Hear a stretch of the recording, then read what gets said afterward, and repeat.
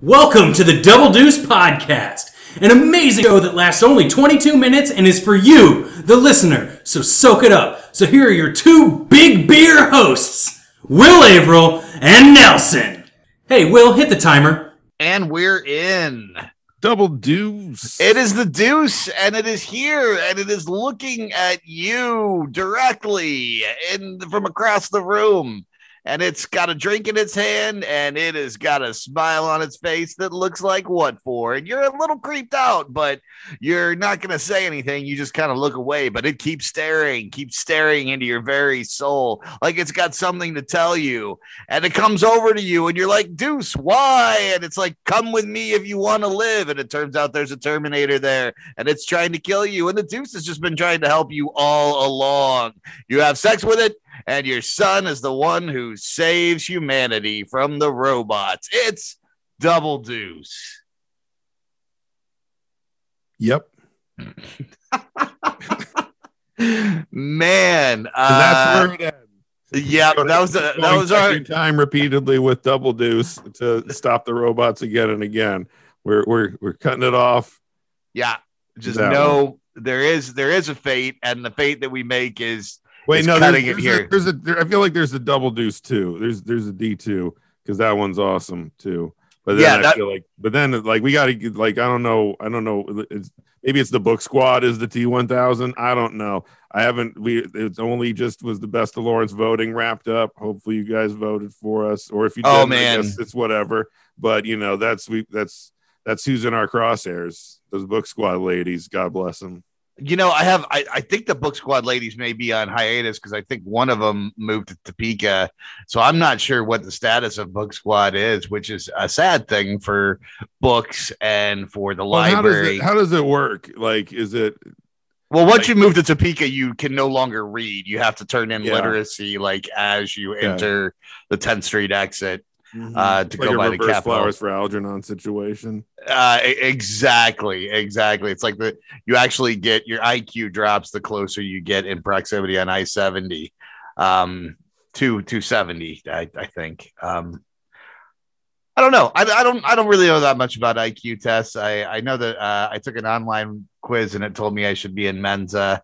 But I think it also wanted to sell me a book with my name as a Mensa participant. For $125. So if I bought that book, I would be in Mensa. And I'm looking forward to that. I'm in Mensa now. Yeah. Oh yeah. I mean, I want everybody to know how smart I am. I want to be one of those people who lets you know all the time how smart they are. Because I feel like those people, I don't want to have to figure out that you're smart, right? I want you to just tell me right away in a lot of small words.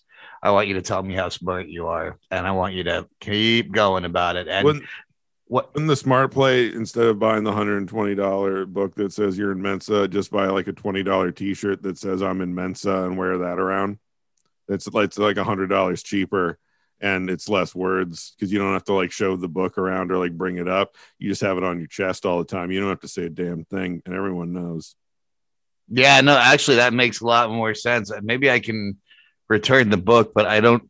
It's like Mensa 2. Did we just 28 shouldn't be in Mensa though? Is that what just happened? Oh no! I mean, I've got the. What if this was the test the whole time? Well, what if this was the test?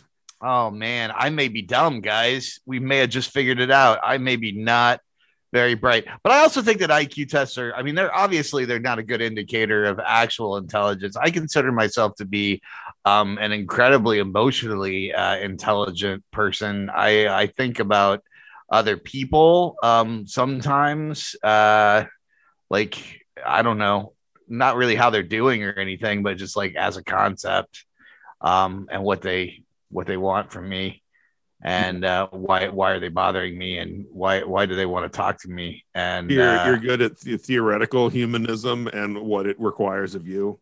Exactly. But I've still got a few lingering issues from multiple concussions as a child with object permanence. So I also tend to forget that other people exist if they're not directly in front of me, which can come across as being unfriendly. Yeah. But it's not. It's just I had a lot of head injuries. Anyway, in Mensa, I guess not now, not anymore. And I'm glad we had this talk. Yeah, I'm sorry that you're not in Mensa anymore because potentially of me. Well, I think it is because of you, and I think that I'm actually, when I process this a little later, if I remember to, I'm going to be very upset. But right now, I'm just kind of sitting with those feelings. Still, honestly, still in shock that maybe I got screwed over. I didn't really bother to ask them, like, where is the Mensa Academy that you're writing from? And maybe the fact that it just said Mensa201 at gmail.com wasn't the best sign. I mean, maybe they've got it. Maybe they don't have a website. Maybe they only have one Gmail email address at Mensa. Yeah. I don't know. Maybe they're trying to save money. That would be like them, smarties. Mm-hmm. Yeah, like me-ish. Maybe. What we're going to talk about today, though, apart from my childhood traumatic head injuries. We were going to do a sports corner. Oh, yeah, sports. Speaking of, that was a good segue. I had to fix my handwriting because it looked like I wrote Spats Carter, and I was like, no, that's not it. You know what I love about I like the name Spats Carter. And I'm not like the biggest sports fan in the world here, but I love that like it's like the same teams doing the same shit every year. Have you noticed this? It's like just every year, and like one sports thing gets done, and then there's another one, but it's oh my god, it's the same people from last year, but they've got some new people, and we're supposed to be like, but these are our boys, our new people that we love, always loved, even though we don't know who any of their names are. And then we're like, yeah, these are the best people ever, and then it's like, oh, they lost, and oh, it's another sport with some of the same people from last year, but mostly new people. And I'm really excited every time, and then every time I'm disappointed, but then I'm excited again. So it's like an emotional roller coaster. And I think that's what life is about, is being excited about things and then disappointed by them. And then there's something else. Yeah. What's that other else thing? Well, it's the next sport, right? I mean, yeah. Okay. But you wanted to talk about basketball, which is my British... it's weird because like there's college basketball, like, getting really close to the tournament time, but it's weird because it's still like there's nobody in arenas watching these games or anything. It's still kind of weird to watch. And I also it's been weird too because they've had to cancel games and stuff, which was good, but it makes like some of the determinations about like team rankings a little fuzzier because people haven't necessarily played the same kind of schedules or numbers of games anymore like they normally would have. So that's a little odd to see. But at the same time, I'm like, it's weird like getting, because I like usually tournament like college tournament basketball is some of my favorite sports time of the year, but it just has a weird feel here this year, a year into pandemic times. It's still got an real odd feel to it. Yeah, I know. We're doing a March Madness for the Willow, a March Madness KU trivia night, which is like a little bit of sports.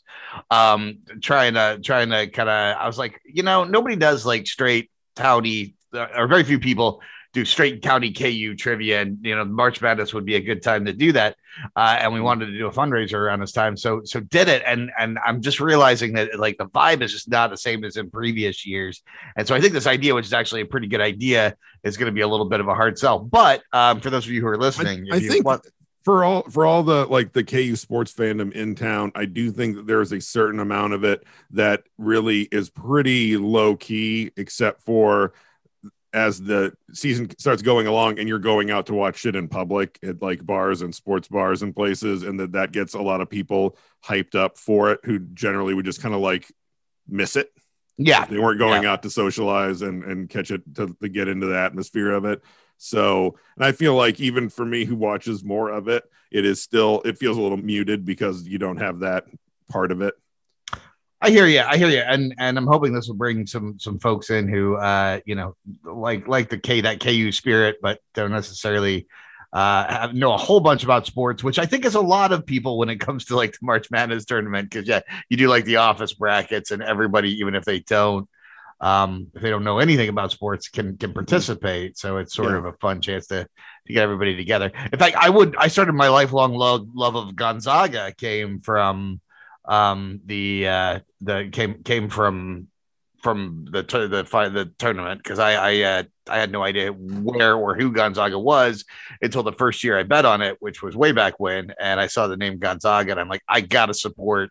I mean, what even are they? Are they the Gonzagians? Are they we know now they're the Zags? Are they they're Bulldogs too, I believe. Well, yeah, and they can also be the Bulldogs, but I didn't know that at the time. I just thought they're like the Fighting Gonzagas, and I'm like, that sounds awesome. They sound like Suicide Vikings. It's Gonzaga, and then they die or they kill, one of the two, or both. Why not? Why mutually exclusive? See, that's what's so great about Gonzaga. And they were real bad then. And then now all of a sudden they're real good. And I'm like, I love these guys. I've been down with these guys since I've had a t-shirt for years, man. You're not a Gonzaga fan like I'm a Gonzaga fan, even though I know nothing about them other than they play in a tournament and they're called Gonzaga and they're in Washington. I learned that about 2 years ago. I mean, they may win this year. Well, they may win. They may win, which means all of my effort will finally pay off. This is a long con, my friend. And it's all thanks to me. Mensa winning book owner, Will Averill. How did you win Mensa? Well, I didn't win it. I purchased a copy and, I felt like a winner when I was in it. Okay. So I think that's a win. Oh, so there's there's like a comma between Mensa and winning. Well, I mean, yeah. Not a hyphen. Well, I mean, yeah. Okay. Yes and no. Can it be both? Technically, no. It's not any kind of measure, any kind of punctuation, like a hyphen comma. Man. Did you take X-Lax before Thanksgiving Day? Because you are shitting on the parade, my friend. You are shitting on the parade. And I meant the Macy's Day Thanksgiving parade. It was a little esoteric. It's a big that kills the guys at Mensa and the gals and all of our friends who are non-binary, Mensa non-binary folks. They love it too. Mm-hmm. They all laugh. They say, "Oh, Willie, you're the funniest genius." In Mensa. That tracks.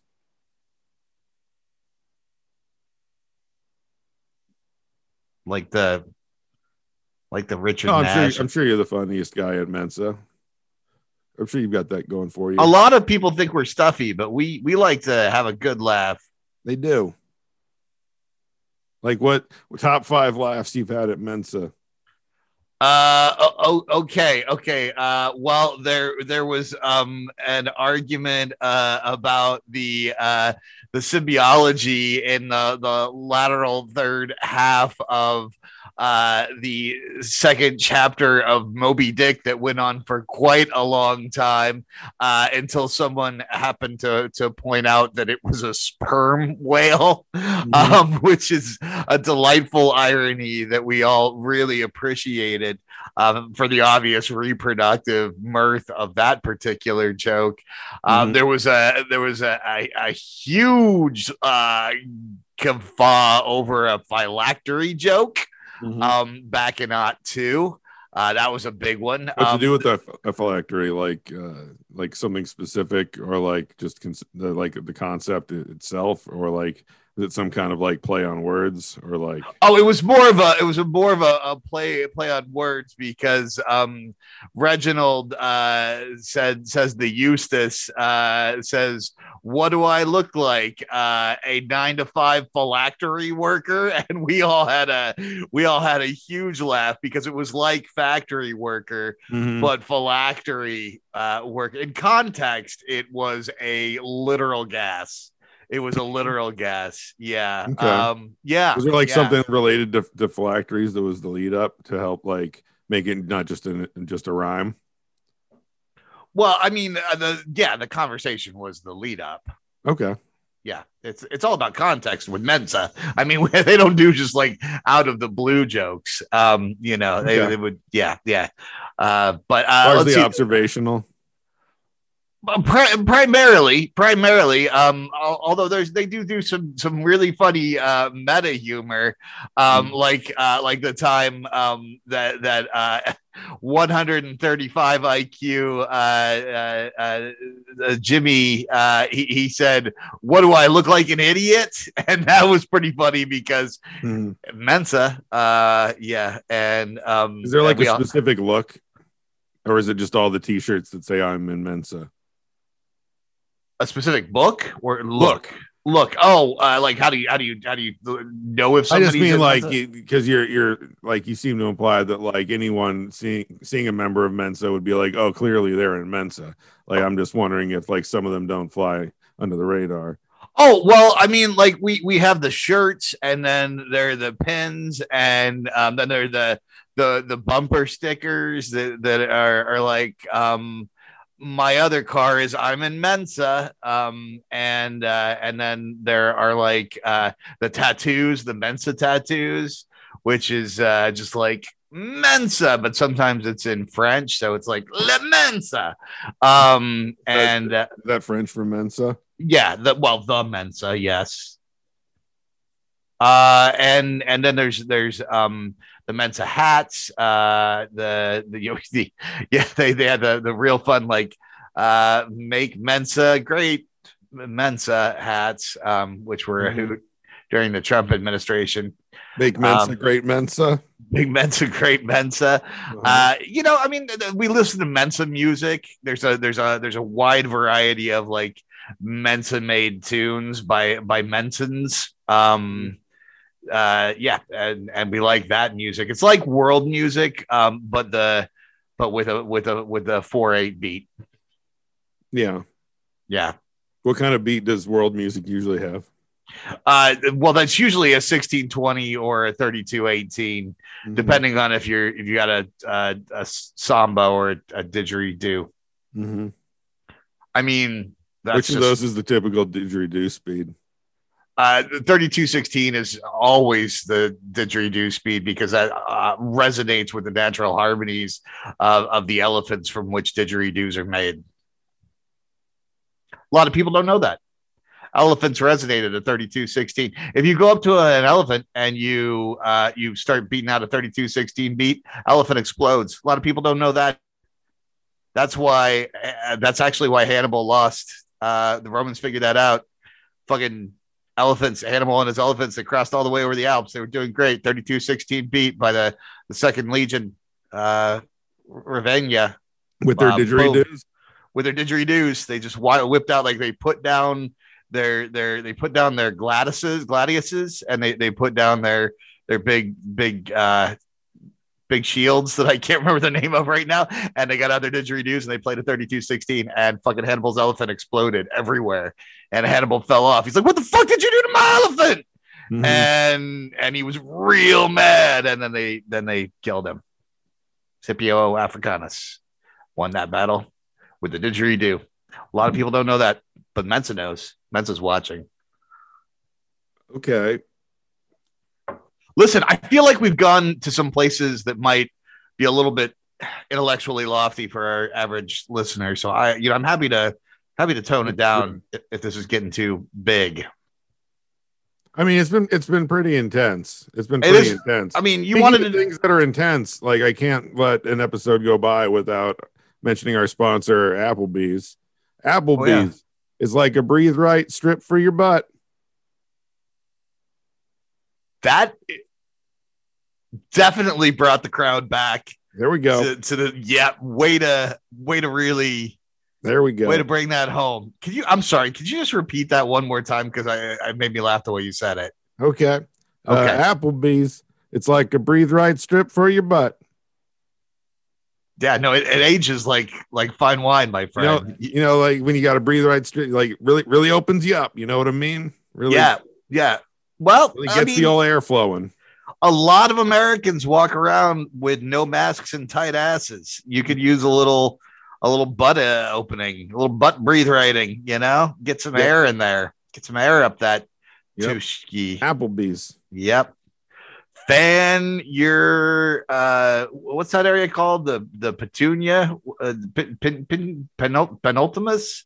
The what's the area between the taint area? What's that called? The perineum. Perineum. That's the one. Shit. Don't tell the Mensa folks.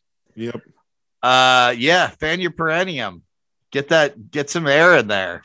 Get some air in there with Applebee's. Applebee's, there's sugar in our drinks. I mean, it's America. There's sugar in all the drinks. That is true. That's the thing about America. That was a really good sports corner. It was.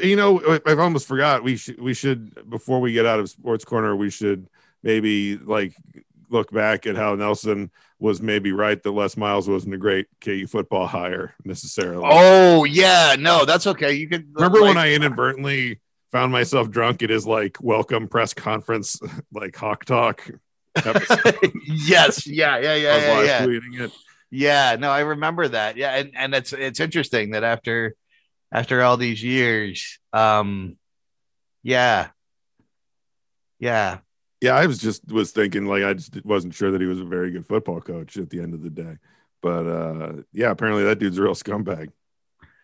Apparently.